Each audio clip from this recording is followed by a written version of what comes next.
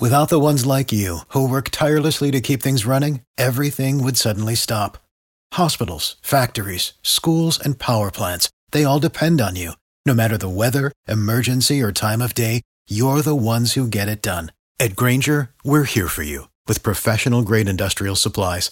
Count on real-time product availability and fast delivery. Call, clickgrainger.com, or just stop by. Grainger, for the ones who get it done.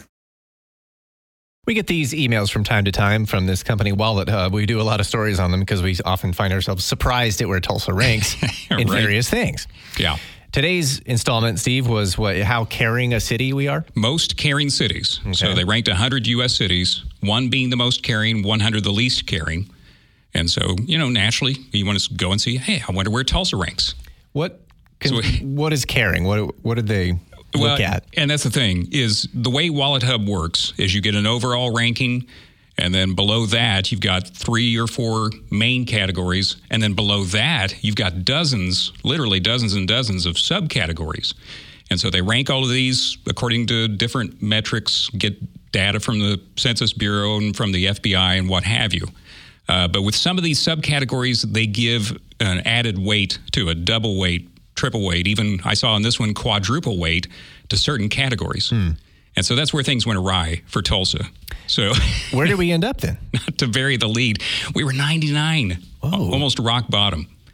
Out of 100, right? Out of 100. 99. So I thought, the main categories are not enough. I want to dig down into this and find out what happened. And just, long story short, it's our crime rate. Which, when you think most caring, I don't know if crime rate really should factor in. Yeah, is that a fair category? I don't know, but it's there, and that's what tripped us up because when I mentioned earlier about triple and quadruple weight given to those categories, violent crime rate they gave quadruple weight to, and we ranked 81. And then property crime rate, we ranked 94, and that got triple weight.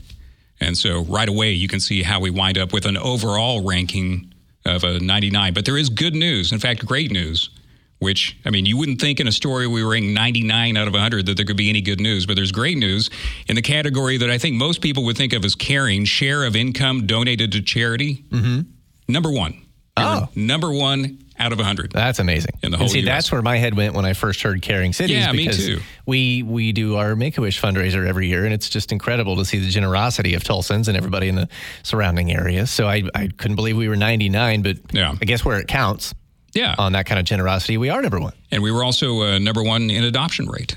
Got a text from Craig in Tulsa on this. He said, Tulsa is the most generous place I've ever lived. I was homeless once, and a variety of people and resources helped me get back on my feet, and I'm living my best life because of the generosity of Tulsans. Yeah. And he's not wrong. The numbers do bear this out. So if you separate out the crime rate, if you just omit that, subtract that, we probably would have been like in the top 10. Number one for percentage of income given to charities. Is that what it was? Yeah. All right. Share of income donated to charity. Let's look at it that way. Yeah.